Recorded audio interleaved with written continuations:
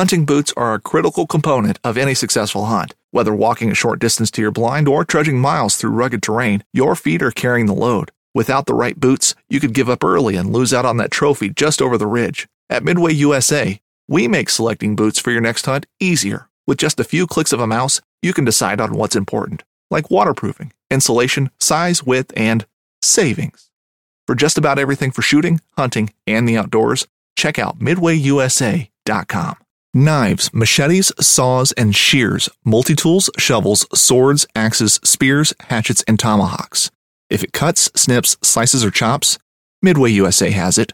Find great gift ideas in our huge selection of pocket knives and other everyday carry folding knives. Make a statement or create a family legacy with one of our top-of-the-line hunting knives.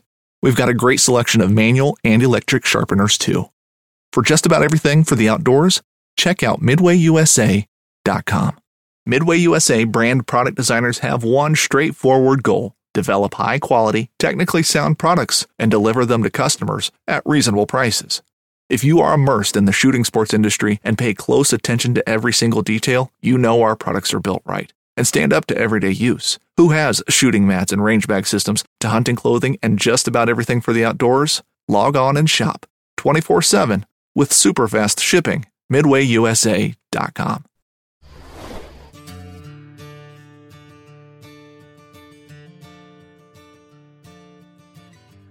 What is going on, guys? Welcome back to another Foul Front. Per usual, I'm your host, Matt, and joining me is, I guess, the former host of the Foul Front, my good buddy, Mr. Ben Paige. How are you doing, buddy?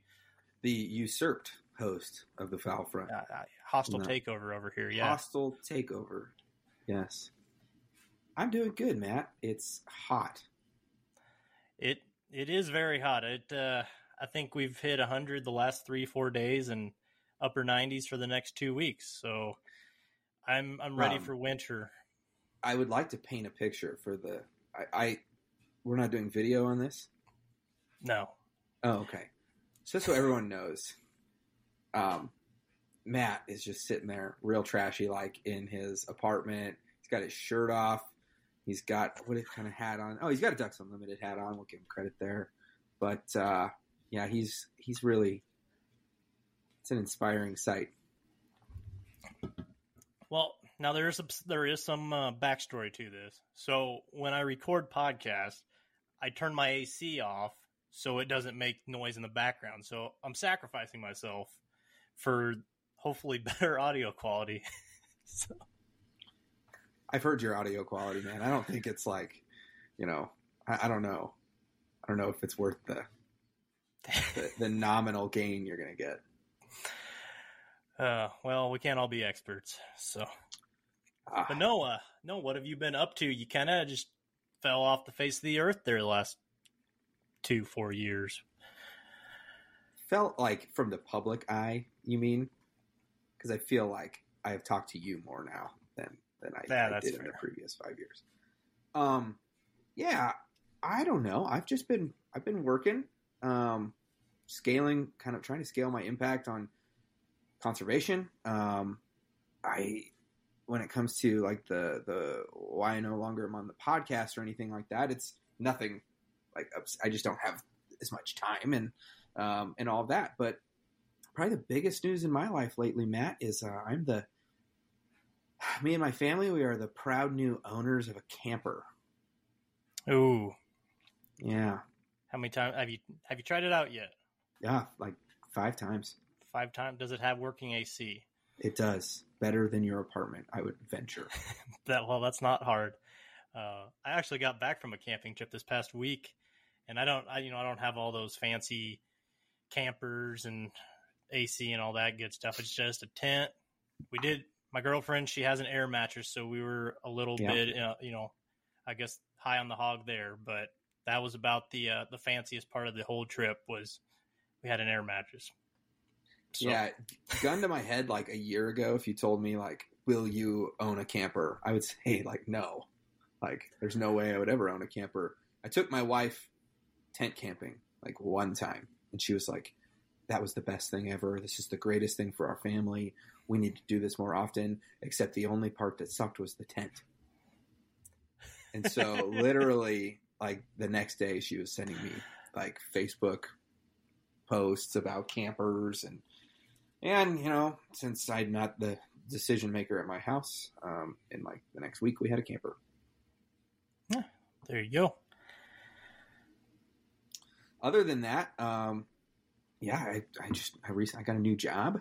Kind of transitioned from my old job into another one. I'm still in the conservation space, just working a slightly different angle to the old mission. So what's your new job? So essentially, I kind of transitioned from like R3 marketing, working with state agencies, and now I'm kind of in the market of changing land use behavior, specifically with like carbon markets. I know that you're kind of familiar with carbon markets, but essentially I get to help landowners and carbon project developers get paid to sequester carbon using nature-based solutions and generating carbon credits that we eventually buy and sell to corporate buyers that are looking to offset their carbon emissions. So, okay, cool. Yeah. So I was going to say, like, for anyone wondering, like, that sounds pretty nascent and weird, right? Like, I do have a mission that I'm on, and that's like a future with like more wild places, more wild things, and more wild people. And so, I'm kind of like getting away from the wild people, and I'm still working with people, of course, but kind of transitioning on. Let's create some more nature.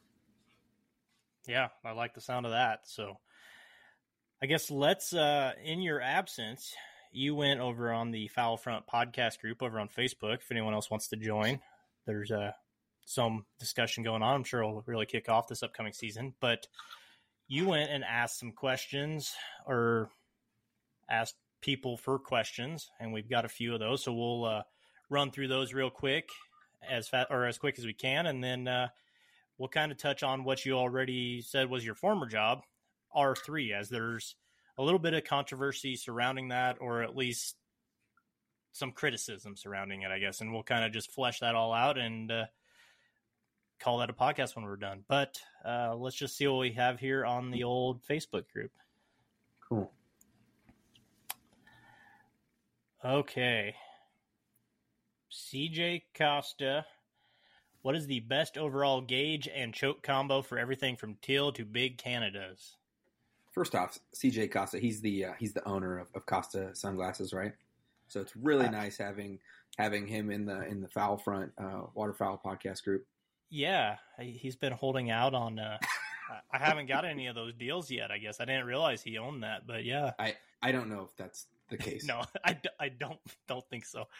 I'm rocking my $5 Walmart specials still. So, also, is that how you say it? Is it Costa?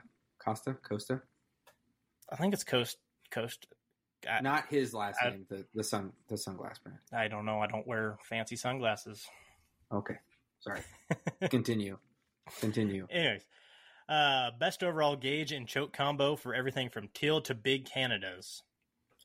That would be the 12 gauge full choke. Ooh, no. I'm just kidding. I shoot a 12 gauge. I don't have any experience with all these fancy gauges that you shoot. It is fun to take the 20 gauge out sometimes. But is this for me, or is this over like what's the textbook say? I'm guessing it's the latter. What if someone was new and they were asking about this? Yeah, I'd have to say probably the 12 gauge, just because it's the most readily available shot size at like for ammo wise. There's a lot more models of guns, and then the choke combo. That's a tough one. You probably just go modified. The teal to big Canadas, that range is what's throwing me off, because for teal personally, I'd shoot an IC and I'd shoot my 28 gauge or a 20 gauge, and then I'd big Canadas. Yeah. The non-answer there is the gauge and choke combo that makes you feel most dangerous. But I would say probably 12 gauge mod. I mean, if you got him, what was it? Did he say doves too? No, he just said teal. Oh, teal? I mean, if you got him at 30 yards, right, it doesn't Yeah, I'm just thinking though, till you get 10 yards, you don't want a full choke in with a 12 gauge on teal at 10 yards. Yeah, that's I wouldn't even want to. Personally, I don't want a 12 gauge on teal at that close range, anyways. But I'll be honest, the mod doesn't come out of my gun until turkey season, and then I have to going into teal season or dove. I have to make like a concerted triple check to oh, okay, I got the mod back in. So, all right, another one on here. If you could only pick one shotgun to hunt with for the season, what would it be? I think you kind of just answered that. I? You said 12 gauge, right? Mod? Yeah, but I don't think that was the heart of the question. I would say just one gun for the whole season, probably my Browning BPS. Okay. Yeah. Never fails. I think, I'd go Benelli Ethos Super Sport 28 gauge. I shoot more ducks than geese anyways, so that's... Yeah. And for those that don't remember or have never heard me before, I am I'm very all about the pump guns. I legitimately bought a semi and then ended up getting rid of it to buy another pump. So, hey, there's no shame in the pump guns. The pump forces me to slow down, whereas the semi, I'm just me, Matt. I'm go go go, and all three of those rounds would be in the same bird probably. Quick shooter. Okay, going through here some more. All right, we got some real. Isn't there one about hunting parties or something? Yeah, this is underneath. There's 4 or 5 questions here, so we'll try to lightning round these or kind of go a little faster, I suppose. Pre-hunt preparations for big trips, weekend warrior trips, and quick evening morning hunts. For big trips, I guess I'm assuming you're traveling several hours away, and so you want to be prepared to switch it up if you can. If you have a kayak, if you have sleds, I'd throw those in, take a whole different variety of decoys, kind of maybe reach out to people in that area, maybe contacts you have, or kind of maybe do some scouting on just general knowledge, based on the habitat you're going to be in, as for what species you may encounter for both confidence decoys and ducks and geese, and then prepare accordingly, because you might have it all planned out and the weather could throw a kink in it. You might, some place could be dried up. There's all kinds of things that could change your plans. So be adaptable, be versatile, and just prepare for all that. All right. Let me cut you off there. Okay. So this will probably hit home with a certain segment of the audience, but okay, I'm going out for 3 days out to go hang around with my degenerate friends like Matt here. We're going to go just hunt ducks and geese for, 3 days. First and foremost is making sure that I've communicated this to my wife multiple times, and then the second thing is all right, what do I have in place to help her have an easier time with the kid while I'm gone? I've planned a trip for my sister to come over and take her for the afternoon, or, I got her a massage or something, something that will make her life easier while I'm gone, and thus makes my time out in the field feel more worth it. Second thing is truck, just got fresh oil change, brakes checked, pop the hood, everything's good, not going to have any issues out there. And then, like you said, got the kayak, got, utility bag of decoys, not the kitchen sink. I don't like bringing the kitchen sink. I like to kind of go minimalist on those types of hunts. I'll usually bring a bag of silhouettes no matter what. I just feel can't hurt to throw in there. And then some good snacks. Yeah. Maybe a cooler, Make sure, keep your meat cold or grill or something so you can eat it while you go up there. I guess it really depends how long you're looking at going. Weekend warrior trips, kind of about the same, I'd say, really. Yeah, what's a weekend warrior trip? I'm guessing, they roll out Friday night, go hunt Saturday, or maybe scout Saturday morning, hunt Saturday afternoon. Oh, yeah. Hunt Sunday morning, and then roll back Sunday night, something like Sure. that. Sure. Quick evening and morning hunts. That's okay. So you want to make sure if you're going to do that, you want it somewhere probably fairly close to wherever you're at, so you can save time. And you want to have it scouted beforehand. So you kind of want to go to a place that you scouted the day before, or maybe even a week before or something. A place that you're fairly confident will have like open water or whatever you're looking to hunt on, and birds at that time. So you also probably want to pack fairly light, like just a dozen decoys or less, with maybe, we're going to assume we're just going to assume it's a duck hunt here. So a dozen decoys in a sled, maybe your gun, box of shells, calls in a bag. You want to basically just get out there as fast as you can so you can hunt as long as you can. You don't need to be spending a lot of time. And then you want to kind of have an idea for a hide already made up in your mind. So if you have private property, you might have a pit blind already brushed in. You might have a pit blind out there or an A-frame or something. You don't have to worry about your hide. If you're hunting somewhere with cattails or tules, you can just hunker down on those. Boom, you got your hide already. So anything you can do to cut time other than like speeding excessively, I don't really, I don't want to advocate for that, but that's how you can get those quick evening or morning hunts in. And if you have a flexible work schedule or an understanding boss, where like, hey, can I work 2 hours later? And, so then you can hunt in the morning, or work earlier so you can get off early and then go hunt as well in the afternoon. That's a big plus too. There's nothing better than like a Friday morning hunt where you like have clearly communicated this with your supervisor. Granted, like obviously there's some jobs that require you to be in the office or wherever you're at, particularly the skilled labor of like the technical jobs.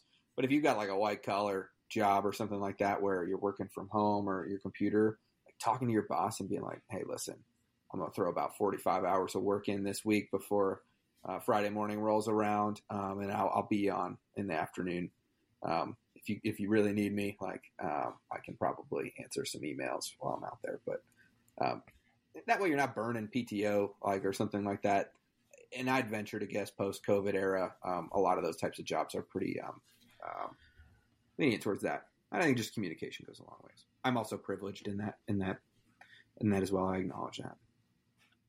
Yeah, so I'm gonna apologize here. Chad's the one that asked all these questions, and they're great questions. So much so that we could do individual episodes on some, and we probably will in the future here. But we'll do one more off his list. And the hunting party one.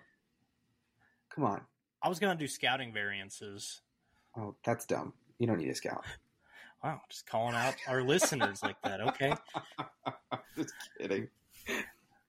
Okay, we'll do Are you talking the hunt group, the last one? Importance of the hunt group and the role they fill in the team. Planner, snack man, idea guy, storyteller, cook, gear guy, etc. I got this one. Let me go first. It's all you. I hunt solo most of the time anyway, so yeah, I'm all those. Finding a guy that is like willing to do all the scouting work and let you sleep in his dingy apartment, and really just you kind of show up and basically critique his plan and make changes that really frustrate him. That person is essential in the group. The guy that's going to do all the work. I'm just kidding. You got to have the guy that's bringing breakfast burritos. You got to have the person who's like willing to just like throw everything in their jet sled and just haul through the woods or whatever. I think those are important people to have.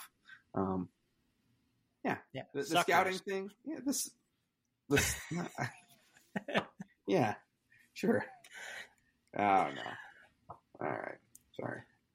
No, I mean it The big one on those, I would say, probably the most important, is if you can form within your hunting group or your core hunting group are people that scout and scout religiously, because that's the best way you're gonna get on the birds, is if you're scouting constantly and if you have permissions to, other spots other people may not have, however they have connections or whatever.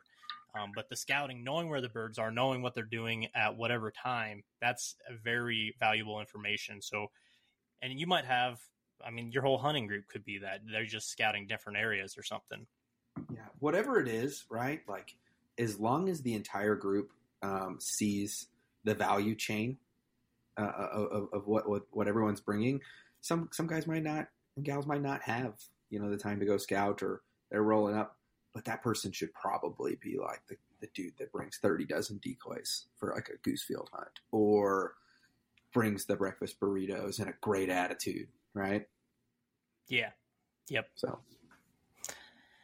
All right, let's roll on here. Theo Congdon says, "What's up with you?" We all know what's wrong with you. How you been? Okay, so we kind of already talked on that.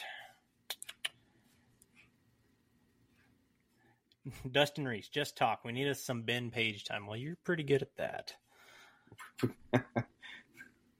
Oh. All right. Well, Hunter Diddle, how do states fix future public access issues? It takes investment, but where does that investment come from? So, if I had the answer to that, wouldn't be talking to you mere mortals on this here podcast. I'd be living it up somewhere, and I'd have all the best access, and I'd be a millionaire probably.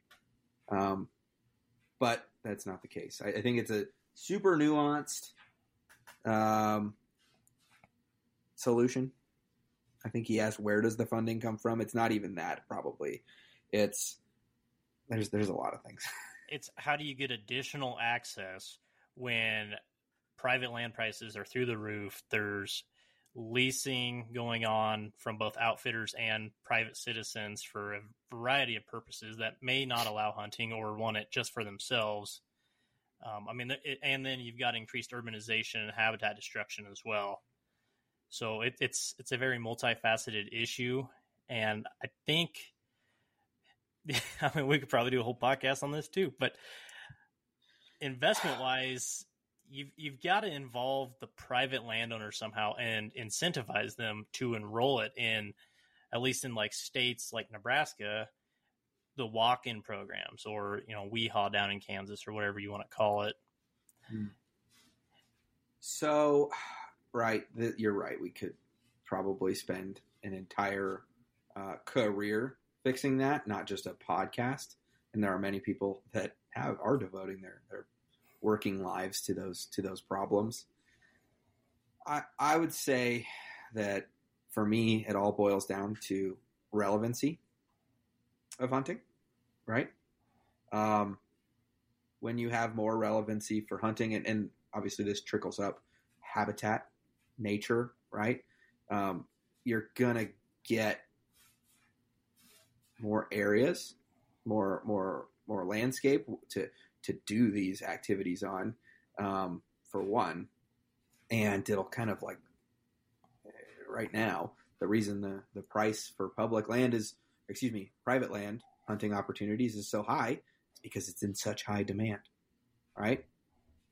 Kind of the demand is outrunning the supply right now. And so finding balance there, obviously we don't want to shrink the demand for hunting. That's not the solution at all. And I think we can touch on some of that later. Looking at some of the questions you had sent me a little while ago, we'll probably touch on that in a little bit. But shrinking the demand for hunting access is not the solution. So obviously we got to up the supply, and we got to make more habitat so that you can have more access to it. And thanks for setting me up for success on this one, Matt. Well, I think there are a few smaller things I would say just right off the bat that however feasible they are, I don't know. I haven't dug in that deep.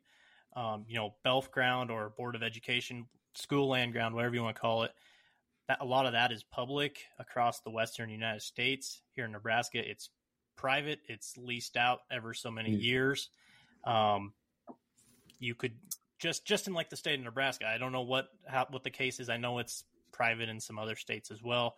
You could change that, although most of it's farmland and not very suitable for hunting anyways. Why? Hold on.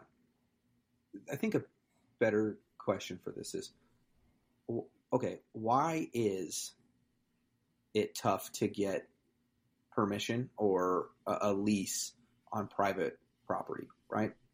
If you have the lease, at least there's hunting access there, correct? Yeah. And with the amount of demand for hunting leases and desirable hunting leases, the price is going up.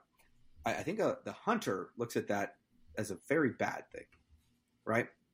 Because there's this pay-to-play thing. But on the other hand, you are creating an incentive for landowners to have hunting on their property, albeit it's strictly monetary, and that comes back to my relevancy thing. It's a good thing for us to have more land that's got more biodiversity on it, right? And as hunters, we're drawn to biodiversity. Think about it. Like, we don't want monoculture landscapes. Those generally, that's not where the game is, right? Yeah. And so if we can monetize biodiversity to areas there's more of it, and these more diverse landscapes, more habitat, as in the layman's term, I think if there's another mechanism to fund that, stacking on hunting leases will become less expensive for the person that's trying to gain access to it. But ultimately, I've definitely softened my stance on like hunting leases because it is important to pay landowners to value biodiversity on their land. Sucks for us right now, of course, right? But yeah, we got to keep working towards that. Yeah. So I guess another thing, there's more people than just hunters and anglers who enjoy wild lands. And I've heard this criticism. Why don't you make those people buy a hunting license or make it so like we have the state park system here in Nebraska, right? And if you want to enter it, it's nature for the most part. You have to buy it, and doesn't matter what you want to do. If you want to go recreate on it, you have to buy the state park permit. But it's not like that for a WMA or OFW land, like open fields and waters, the walk-in land. Anyone can go out there if you want to go birdwatch, or if you want to, whatever else you want to do.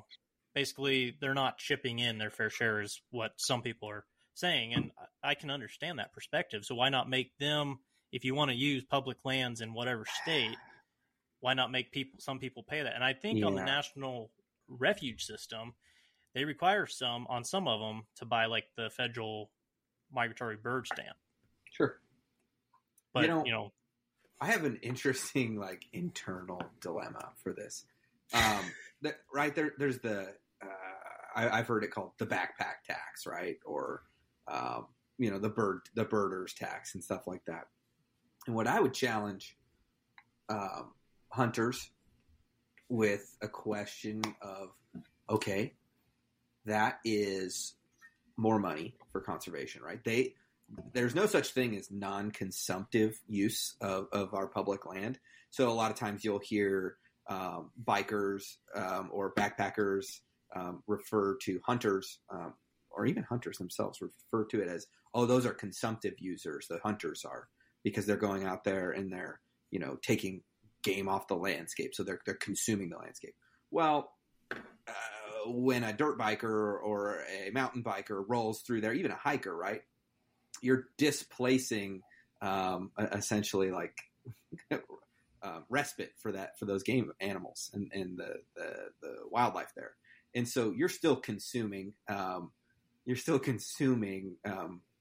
the resource by pressuring and moving animals around. So circling back, apologies. you might call and say, I want you to pay your fair share. But I would warn you that there's a lot more bikers, backpackers, bird watchers than there are hunters. And when you invite them to the table of paying for it, their voice is stronger at that table in dictating how that land is used. And so if all of a sudden the main funding mechanism of the North American model of conservation is backpackers, mountain bikers, and it's less and less the hunters and the anglers, right? And the sport shooters, don't get me wrong, we often leave them out, and they're the biggest driver of funding for our conservation model. But I want to warn you that is when you start telling them to pay for that access, your voice is then weaker on there in that table, because now they're paying stakeholders, and so they can dictate, well, we want this to just be for mountain bikes and all this other stuff. The hunters are getting in the way, as opposed to hunters saying, well, we pay for this, and the bikers and the backpackers are getting in the way. So an interesting thought scenario for you to tease out in your mind. No, that's I've heard that brought up too. And that's very true. Like you said, our voice weakens, and I'm sure we'll kind of touch on that in just a second as well, with this R3 discussion. But, so there's a lot to that issue. And like I said, we could do a whole podcast on it, but let's kind of pivot a little to something kind of related that you just hit on, and that's R3. So I guess let's just kind of talk about what your former job was with R3. Let's start out with what it is for people that don't know, and then what you did and why you chose to work in that like part of the conservation model within conservation at that time in your life. Yeah. So at my former company, actually, first off, R3, right? Recruitment, retention, reactivation, right? So recruiting new hunters, retaining the hunters that you do have, and then pulling those back into the fold that have quit. Why we do that, maybe we can get in here in just a little bit, but that's the term. What it's not is strictly marketing. I think a lot of people see R3 and they immediately think of the Instagram influencer or the YouTuber that's being paid to promote hunting and fishing, right? So I want to say very succinctly, that's part of it. It's not the whole thing. And oftentimes marketing is not like serving R3 purposes. R3 encompasses programs and education and the process of doing R3, recruiting, retaining, and reactivating in a way that's sustainable, and is working towards the objectives of the state fish and wildlife agencies. And so the last job that I worked with was it was a software company that served state fish and wildlife agencies with that with the software when you buy your hunting or your fishing license, whether it's at Walmart or on like a tablet that they've got there, or just behind the counter, a website that you buy your hunting and fishing license off of, the mobile apps, all of that. And I was kind of in charge of building and then helping state agencies use marketing technologies, unlocking their data, being able to use all the data that they do have, so that they don't have to go out and pay exorbitant amounts of money to talk to you on Facebook through some paid channel, right? Things like that. And ultimately the mission of that is to provide you, the hunters, the anglers, the recreational shooters, a better experience, and ultimately have a better relationship with your state agency. So, a lot of that was focused on the business of conservation, which, like, state agencies, they do run the business of conservation, right? They have to they have to deploy resources that make their way into habitat, and they have to distribute certain amounts of they have to do all the science that costs money. They have to do all the things. It all costs money. It's a business with a very specific objective of serving its constituents, not so much customers. But then, of course, along with that, I served a lot of their R3 efforts as well with my work. So, All right. were you asking why I chose to work on that as well? Yeah. What drew you to that career field? So we all walk around in our daily life. Some of us are more blessed than others, but for most of us, we walk around and 93% of the people that we're interacting with could care less about hunting, fishing, or shooting sports.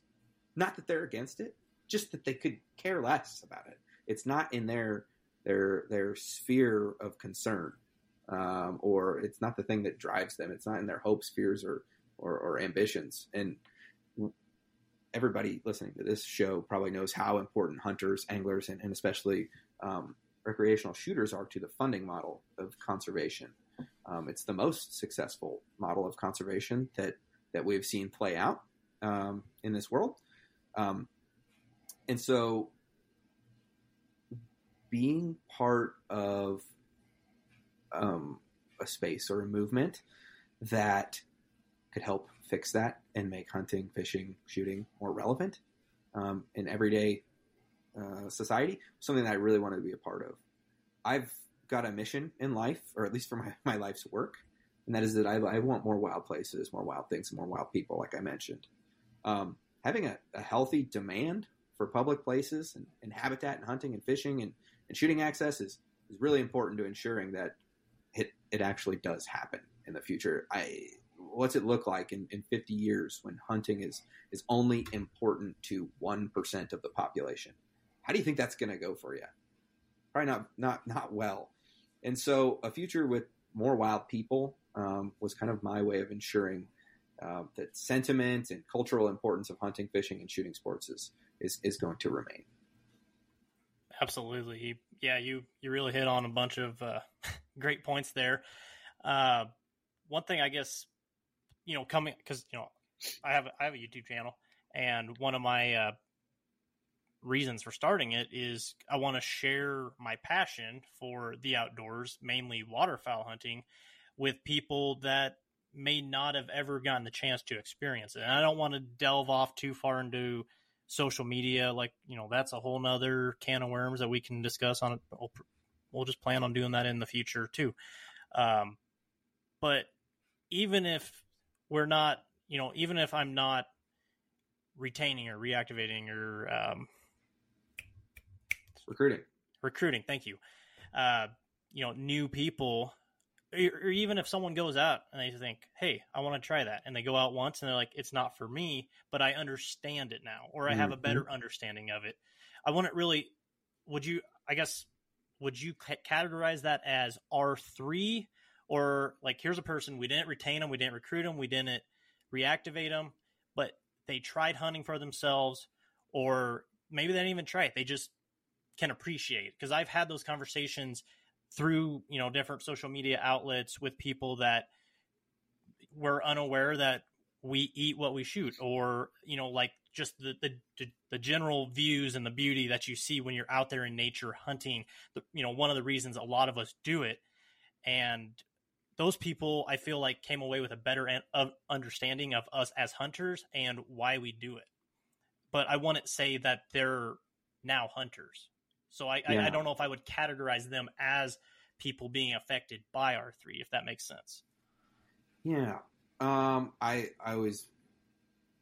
got a lot of flack and kind of, I always said it, but it was always kind of just a joke. But I always said it should be like R5, right? It should be recruitment, retention, reactivation, revenue, and relevancy, with relevancy being the most important.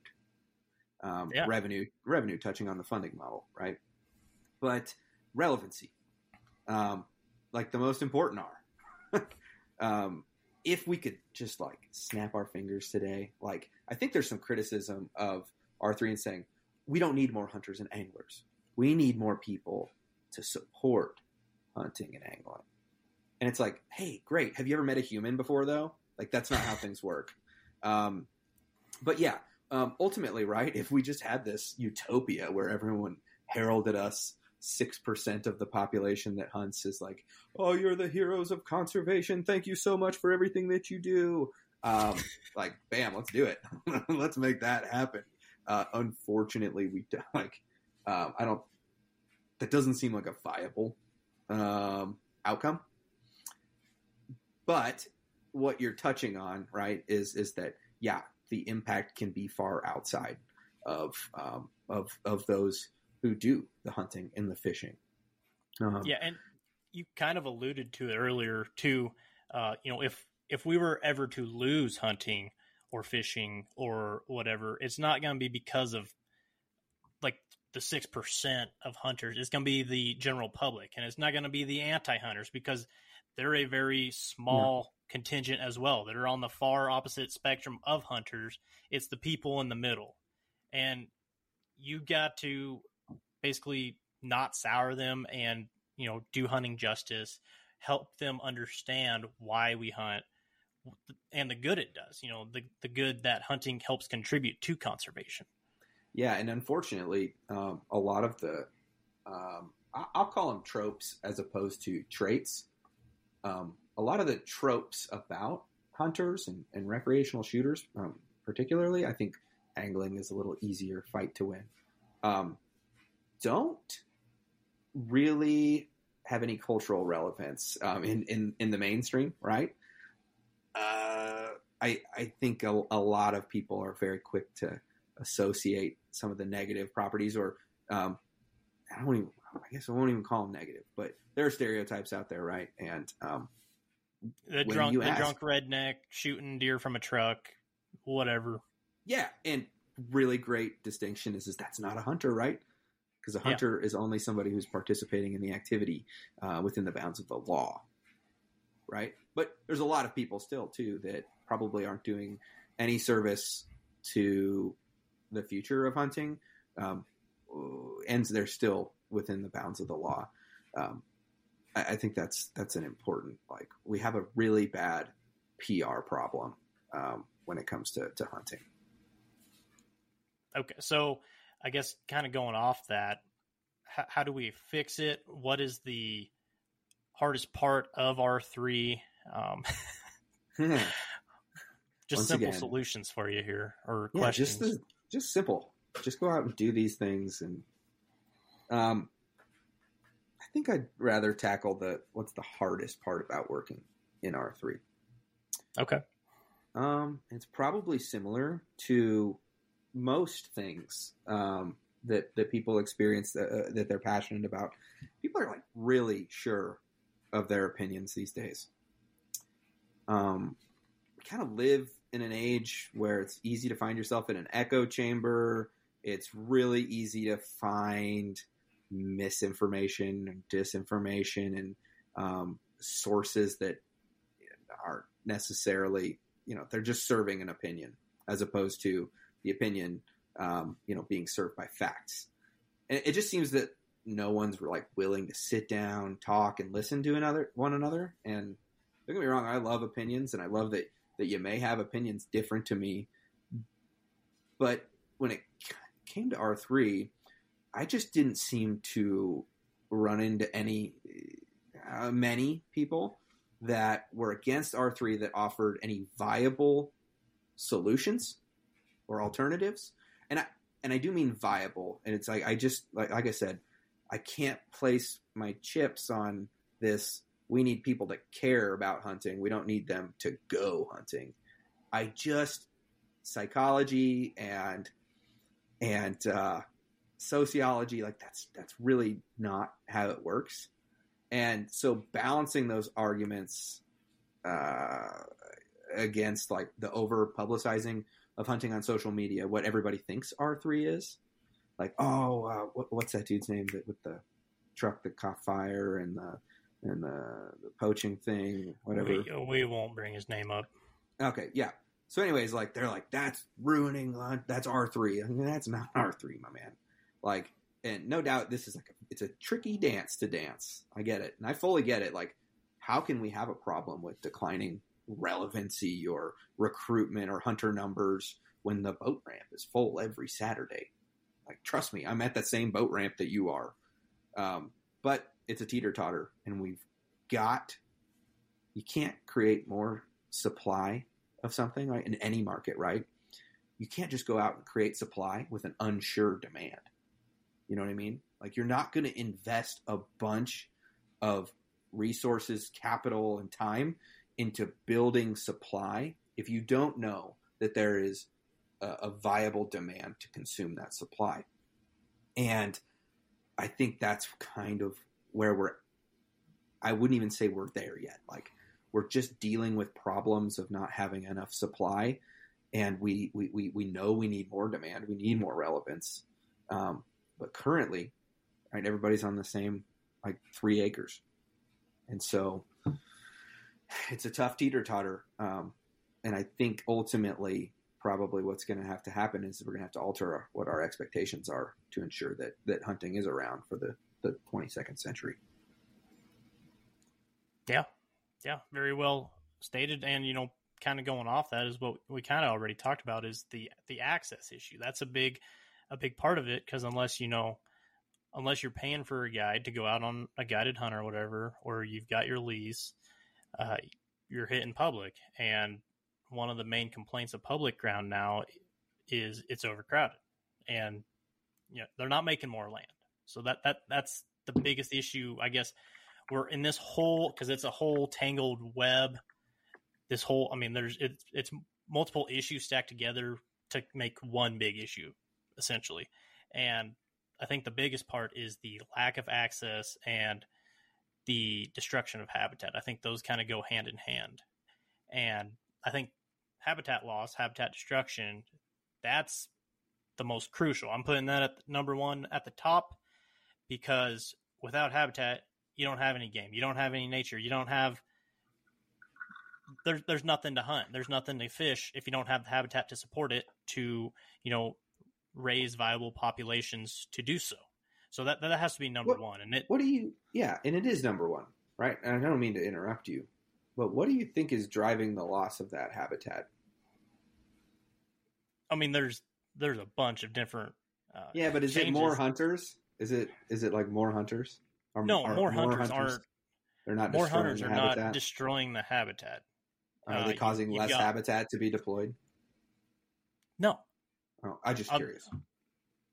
No, I don't even know how you would say that, because their conservation dollars are going to not only the state fish and game organizations, but also the conservation organizations like Ducks Unlimited, Delta Waterfowl, Pheasants Forever, Quail Unlimited, or Quail Forever. Sorry, misspoke there. There's a ton of them out there, but they're helping contribute to restore that habitat and rehabilitate it in some cases.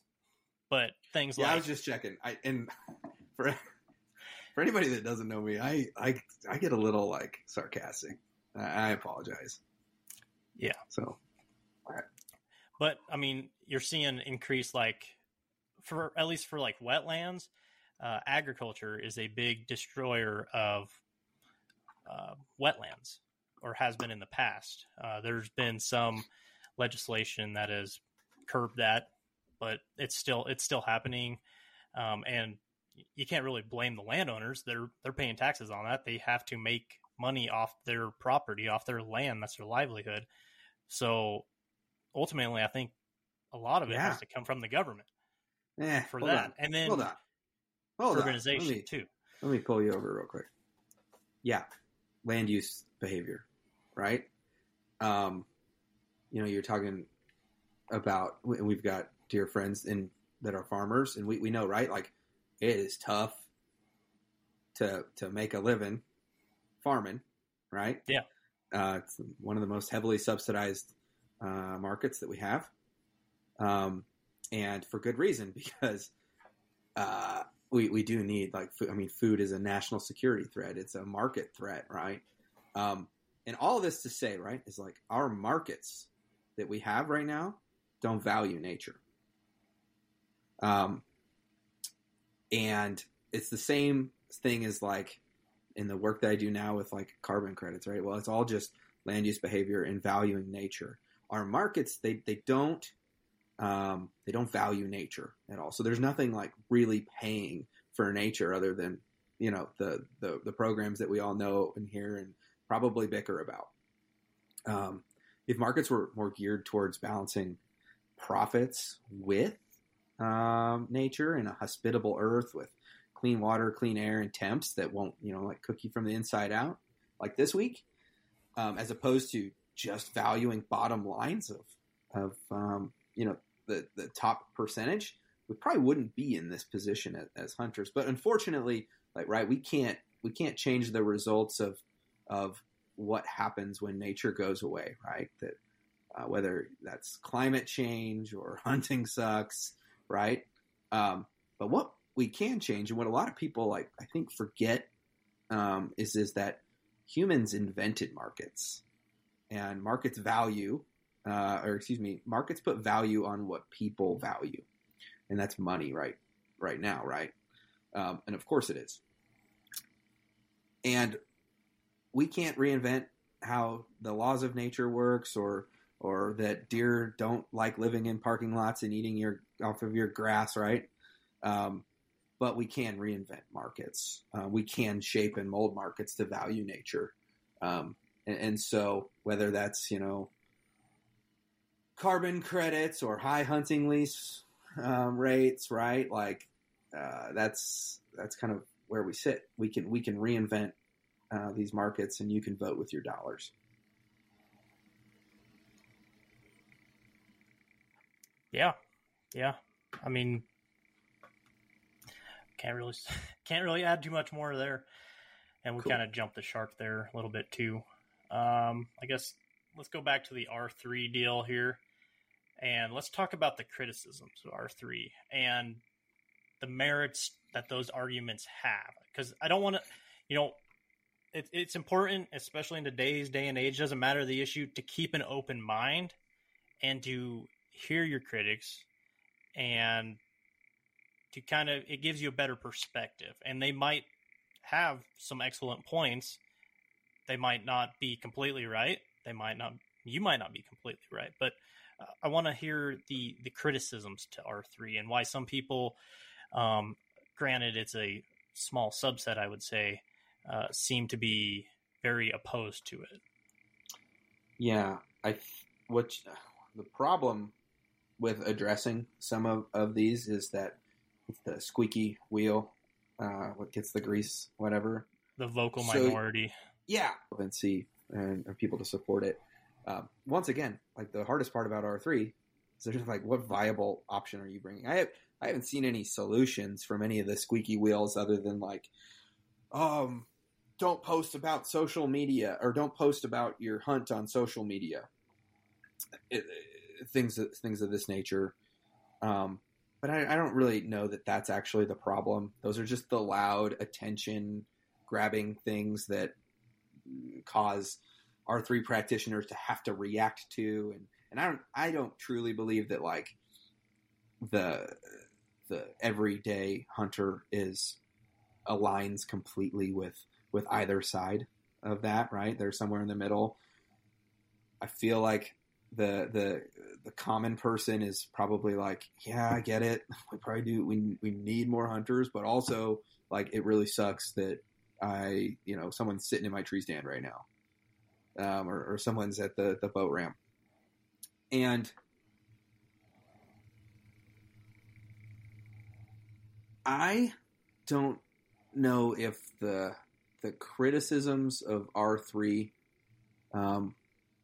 from those louder ones really merit argument. But what does merit argument is how are we going to, one, grow our participation base, and also still serve the cultural requirements and the necessary requirements of Matt, of our friends, and the new hunter. How are we going to serve those at the same time? And the arguments against R3 that are most important are probably those. And so I think... Go ahead. So one thing I guess I've seen granted, I've only come across it a few times, but they mentioned that private companies are pushing R3 to basically build a consumer base so they can sell more product. Oh, yeah. That's a fun one to talk about. Any product company out there, right, that's in the hunting space, they want R3 because more participants means more jackets, means more kayaks, means more guns, right? I mean, that's just market economics 101. And what are they trading with that? And I think it's important to know that not all products that you pay for, and I would imagine like most of the products that you do pay for to go hunting don't actually support conservation. Like, do you know what products fund the Pittman Robertson funds or the Dingle Johnson funds? Are you asking me? Would you? Well, yeah. Like, no, I'm asking the listener. Like, do you know what in your hunt locker right now, like, legit paid for conservation, or like, did your $3,000 jacket, like, is that just? Did that really help? You know what I mean? Conservation, and it doesn't matter, right? You can spend your money on what you want to spend it on.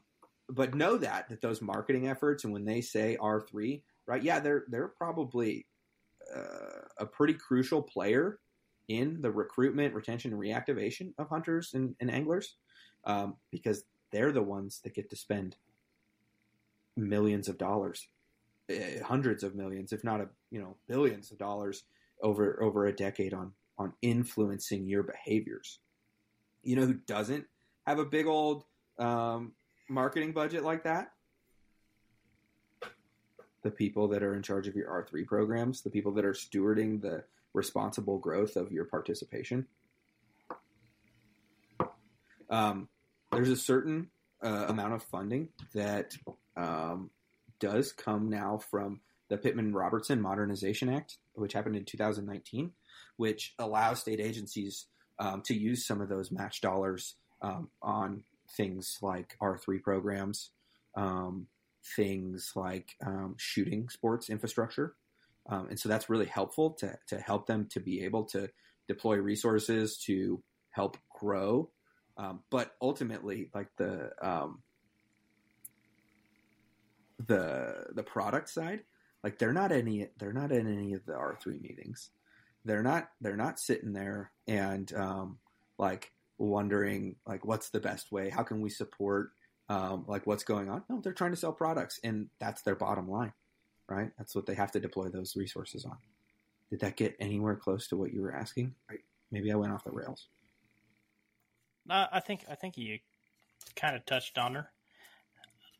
Oh, homework though would be great is that if everybody that listens to this did go out and look at like, hey, what products actually do fund that excise tax or have an excise tax on them that funds conservation. That's a good one to look up. Okay, but for the lazier people out there, why don't you just give us a quick rundown? Oh, that's the problem, Matt, with our society. I know.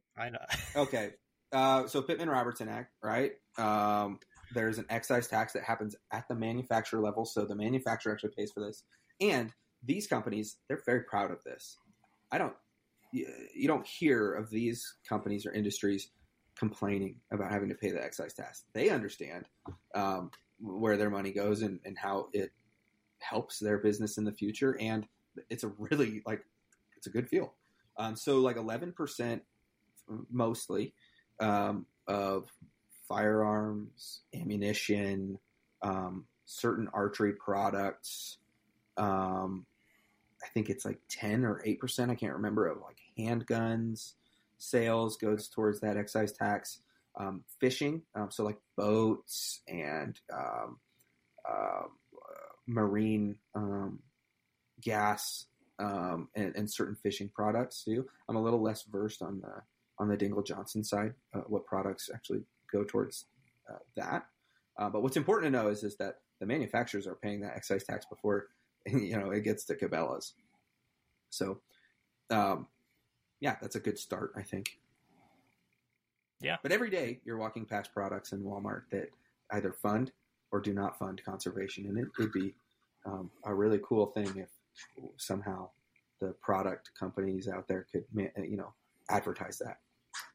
I was literally just thinking that, like, it'd be cool, if they had a label like portion of this purchase goes towards conservation or supports the Pittman Robertson Act and its goal for conservation.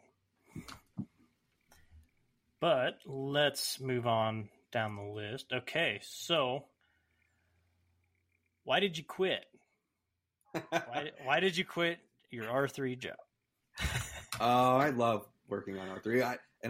I still love working on R3. Like, I still talk to folks in that space, and of course, I didn't quit, so to say, as I just felt really good about what my team and the product that we had built, what it had done. For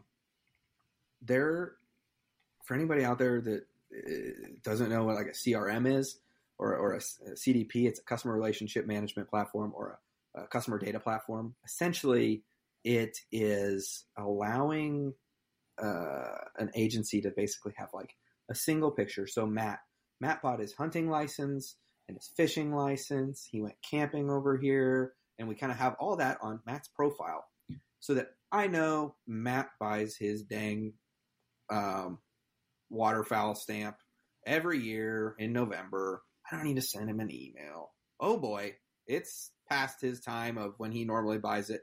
Hey Matt, just want to check in. Are you gonna go hunting this year? And you go, oh yeah, I will. And whatever, right? Having those types of relationships.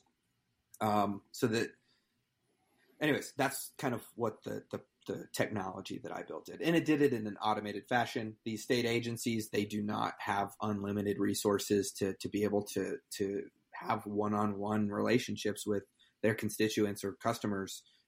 There's a small team of people with limited funding. And so how can you get the most bang for your buck in creating relationships with your constituents, helping them out, understanding why, Matt, let's say you don't buy. I can send you one email that says, hey, what was the reason you didn't go hunting this year? And you can tell me too much pressure, didn't have enough time, whatever, right? And we can begin understanding that about you and making our relationship a little bit better and ultimately serving you. This is not some like big scary thing. Every good company out there that's selling products and having great customer interactions is using one of these tools. And so I felt really good about having deployed not only like the first solution in the state agency space for that, but like probably going to be the best piece of technology for doing that for probably the inevitable future. And the team that we had built to support it, that was out there helping train and coach and mentor and teach and ultimately like work with the state agencies, because there's a lot of bright folks at your state agencies that are just being hindered by the daily minutia and kind of getting some of that stuff out of their way and allowing them to scale. I felt really good about it, and the team was just on a really good trajectory. And they're still out there kicking butt and doing good. And so I feel really good. I felt really good about it and where it was going. And it was just time for me to move on to another discipline of conservation. Like I said, the land use behavior change. As I kind of want to round out my experiences and scale my impact as much as I can. And I just had another opportunity that allowed me to do that and kind of get into a different space of conservation so that, in 15, 20 years, I can, be doing the best that I can to my abilities in the space. And so, at the end of when I'm laying on my deathbed, like I want my daughter and your kids and all your kids out there to be like proud of me for doing what I could to ensure that they can enjoy a day outside. So what's that quote? Society grows best when old men plant trees that they'll never see the shade of. Kind of Yeah, but kind of what but you the- remind me of. Okay, so I'm not that benevolent. I still want to be able to like kill limits, baby. You know, tongue in cheek there. But no, I want to feel good about my impact, and I'm not like, listen, I'm not the hottest thing since sliced bread. I am not the best at anything, but I just want to make sure that if I'm going to be working hard on something, that I want to be able to like scale the unique skill sets that I do have. And make an impact where I can, I guess. So. Awesome. So I guess we're over the hour mark here. Let's just talk real quick. I think we've hammered out the R3 issue about as much as we can. No, probably not. Well, okay, that's fair. We can. I'm sure we'll have you back on, and maybe we can do a whole nother R3 social media kind of future of hunting deal in the future. But for now, what are in summation, closing out here, what are your hunting plans this upcoming season? Yeah, I have some trips planned. I can give out grid coordinates to anybody willing to send me $100 for Matt's best hunting spots. Kansas. Yeah, I do have a trip planned to Kansas. But yeah, I've got 2 or 3 like kind of duck trips. I know our kind of I have kind of an annual duck hunting trip with our friend Bryce and Scott. It sounds like maybe it's not going to work out to where all 4 of us can be hunting on the same weekend this year. I think you're out, aren't you? Are you hearing about this for the first time? Yeah, this is news to me. Oh, yeah. Fine, I'll go by myself. Awkward. So there's that trip. And then I do have another friend that lives in Kansas that I'm going to go visit and spend the weekend at his house and catch up with him. And we're going to go hit some of the old stomping grounds from when I lived in Kansas. So I'm looking forward to that. And really exciting this year is that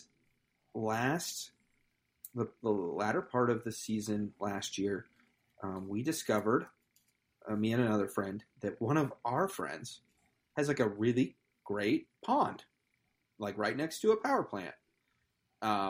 And we did a lot of good goose hunting there and really got that guy. He's really kind of getting back into goose hunting. And so we're building a blind out there right now, and I've got an ice eater on the way. I'm excited for that. A lot of my hunting this year will be once again centered around whether or not I can take my daughter with me. So I'm really excited about that.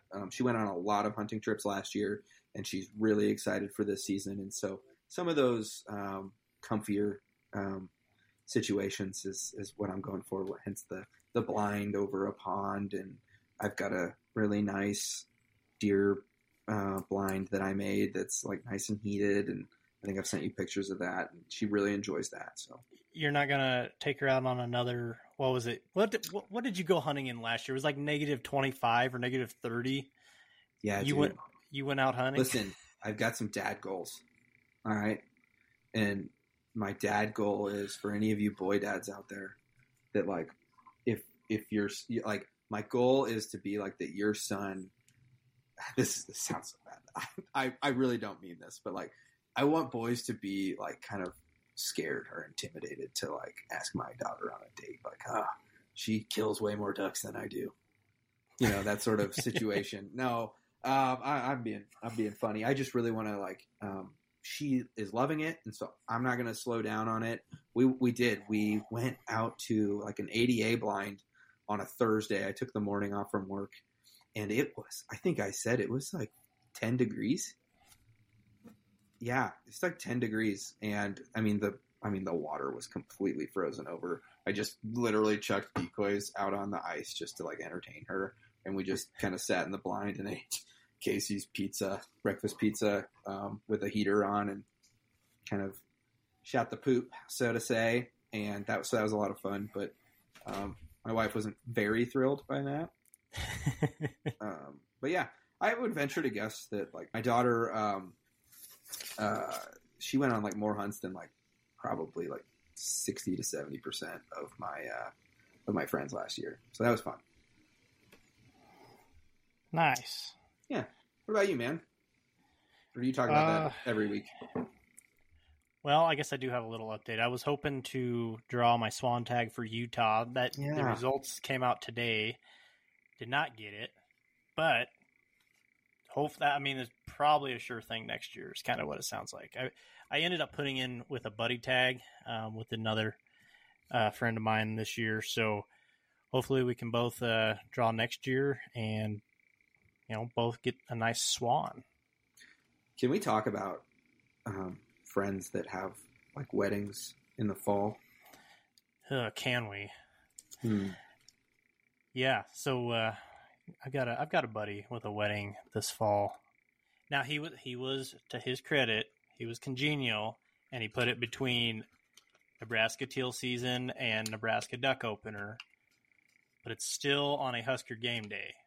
Husker game day, and like probably when the calendar laid all out, I was like, that would have been a prime weekend for me to go archery deer hunting.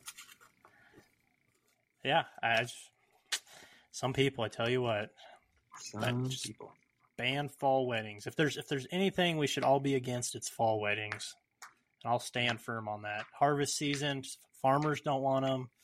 Fall fishermen, hunting, football fans, no need for them. Yeah. Hey, before we round out, I think I have a call to action for Let's hear it. For this. I bet. Well, probably there's some people that were like pretty irritated by some of the things I said. Not really, maybe not speaking to them, or maybe I am as well. But I bet there are some people out there that are like wondering, you know what? I want to do that too. Like, I want to get into conservation. And I want to like kind of do similar things. I bet there's a couple people out there like, of course, we know the ways that we can support, right? Hey, like be a committee member for your Ducks Unlimited chapter or whatever. And those things are great and helpful. Be a supporter of your state agency and be a critic of your state agency where you can do it constructively. But I guess like a call to action for me, and to kind of tie up the bow of like why I'm no longer really involved with the foul front, and like, is that start looking for, if you want to do that, you can do it. Start looking for your foot in the door. And that's what the foul front was for me. I was transitioning out of the military. I wanted to prove to some people that, the people that would potentially hire me, that like I deserved to be in the conservation space, that I care about it. I'm passionate about it. I have opinions, thoughts, and some skills. And so that's really what the foul front was for me. It was like a good way. And it didn't start off that way, by the way. That wasn't my original intent. But it was a good way for me to prove that like I care about it. I belong in it. I created evidence and proof that I can like build something and try to be conservation focused, etc. And if anybody is like really wondering how they can do it or what are some good ways to get into conservation, I guess I would be happy in helping those people out to do that. So, yeah, absolutely. And I work in conservation as well, and if people wanted to reach out, I could help point them to different other pursuits as well if they were kind of interested in those endeavors. Yeah. But I guess let's just call that a podcast. Be sure once again to follow us on the Foul Front podcast group if you guys are interested in giving us some feedback. Always love hearing from you. Give us 5 stars if you think we deserve it on whatever listening platform you're on. And we'll catch you on the next one. Bye. You want to succeed, you want to fish, you want to be one of the greatest. Tune in to West Marine's Life on the Water, presented by Costa Custom Boats, every Saturday night from 7 to 9 p.m. Eastern on Waypoint TV. That's awesome. Don't miss Thursdays with Saltwater Experience, brought to you by Golden Boat Lifts, every Thursday night from 7 to 10 p.m. Eastern on Waypoint TV, the destination for outdoor entertainment.